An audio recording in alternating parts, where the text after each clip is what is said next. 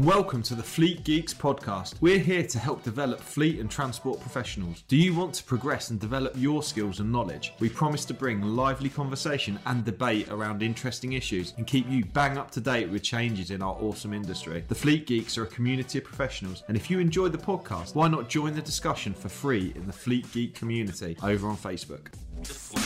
Cool, so we're a geek short today. We're a bit short of Mike, the training guy today.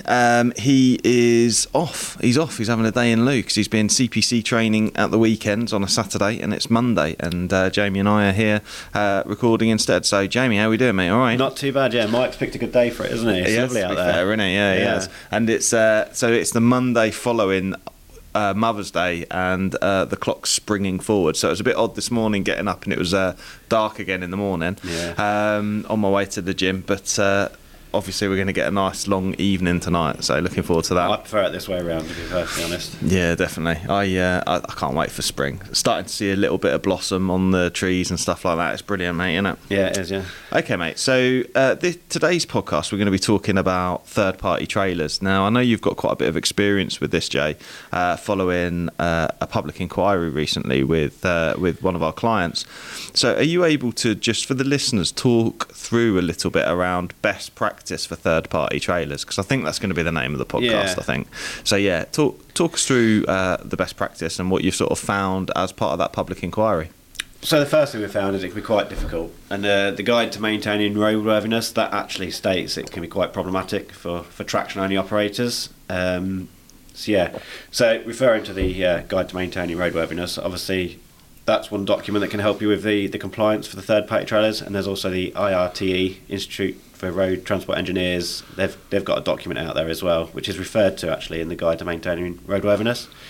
But yeah, essentially. And what's in obviously the guide to maintaining roadworthiness, all transport managers should be looking at that. Yeah, but definitely. I suppose the third-party trailer operators, they should be looking at the second document. What sort of stuff's in that, mate? What is there? Yeah, so there's lots of legislation, well, not legislation, but lots of best practice in there. But the things really that a traction-only operator should be doing is making sure they know when the last PMI, MOT and brake test was taken. Okay. And that can be done through various ways as well. That can be done via a sticker on the trailer itself, access to an electronic portal from the operator, from the trailer owner, or obviously getting the documents. Okay. The issue is sometimes you don't know what trailer you're picking up until you get there, till you get to the distribution centre, and that can be a problem, because then if you're requesting documents, that can then take time to get the document before the trailer can leave the yard. So in the instance what we've just spoke about, we've with the operator we've gone with stickers. Okay. So and then the drivers put that on their walk around check up. Yeah. And then we're doing a bit of a audit on the drivers. We're requesting the documents still, although they're coming after the trailer's taken. We can see that what the drivers put and what was on the sticker is correct, because it matches up. Similarly, if we can't get those dates, we ask the drivers not to take the trailer, and they'll swap the trailer just to make sure 100% compliant. Yeah. Yeah. Okay. Fine. So. Interesting thing, and it looks like the Traffic Commissioner's clamping down on this stuff for traction-only operators. Yeah, for a little while he's been really onto it. Yeah, it seems like I'm reading quite regularly in the applications and decision section of Commercial Motor and outcomes of PIs. There's certainly a few things, and I think it's coming up as part of the Traffic Commissioner's briefings that they're really focusing on this for traction-only operators, because a lot of these people will have been self-employed drivers that are affected by IR35. They've recently started up. Hi, it's Pete from Flagship Partners. We're really proud to sponsor a Half Dozen Things podcast. At Flagship Partners, we take road safety really seriously, and we're your road safety partnership. We help transport companies with compliance and training across their businesses, including first aid, driver CPC, and other transport management services. So if you're FORS accredited or you want to improve your operator compliance risk score, give Flagship Partners a call today. You know, ultimately, it's normally the bigger operators, isn't it, that they're taking trailers from. And the thing is to share maintenance information is a laborious, time-consuming task, and therefore the engaging operator who's trailers they belong to, it's a pain in the arse for them, basically. It's funny you should say that. We during getting this operator that I was working with for the PI right, we spoke to another operator that does the same work.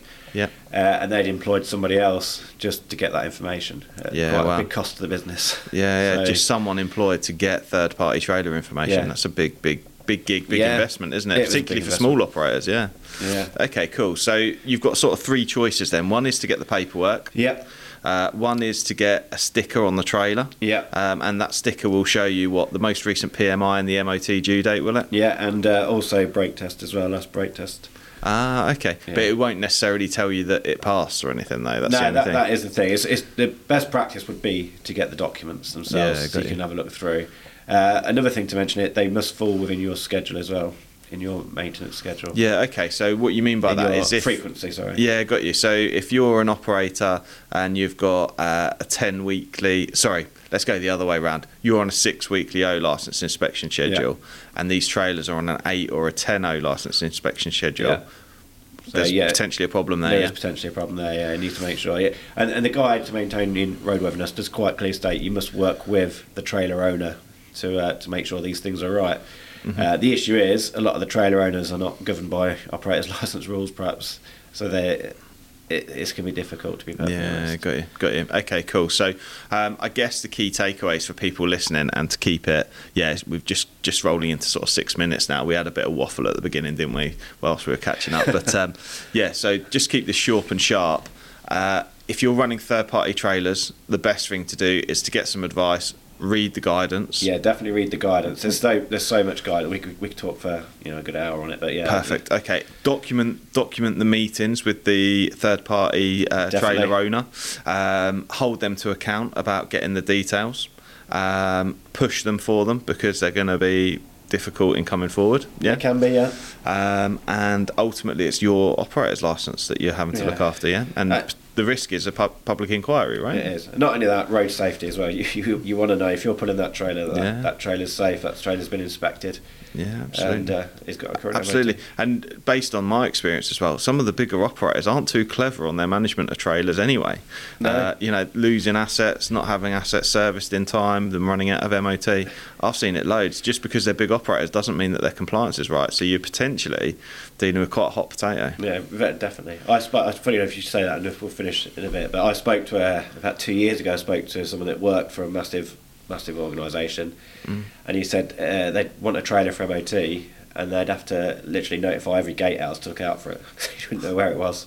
Wow. And they needed it back. So yeah, you're right. It could be a potential hot potato. There you go, exactly. So don't just trust your work providers. Don't just trust those trailer operators or the trailer owners. Don't trust them. You've got to do your own due diligence. You've got to make sure that those services are right. Otherwise, potentially you could be taking a trailer that's got an issue and you could be getting yourself into hot water too. Yeah. Thank you very much, Jay. If anyone wants any more information, I recommend getting in touch with Jamie on LinkedIn. Like I say, he's had some quite relevant experience recently at a public inquiry regarding this, so he's an expert on the field. Thank you very much. Cheers. Thank you. I hope you enjoyed today's episode. If you did, please share with your friends and colleagues too. Join us for free on Facebook with the Fleet Geeks community for transport and fleet managers. Fleet Geeks offers ongoing professional development, networking and mentoring too. So get in touch with me, Pete Rushmer, on any social media platform to find out more.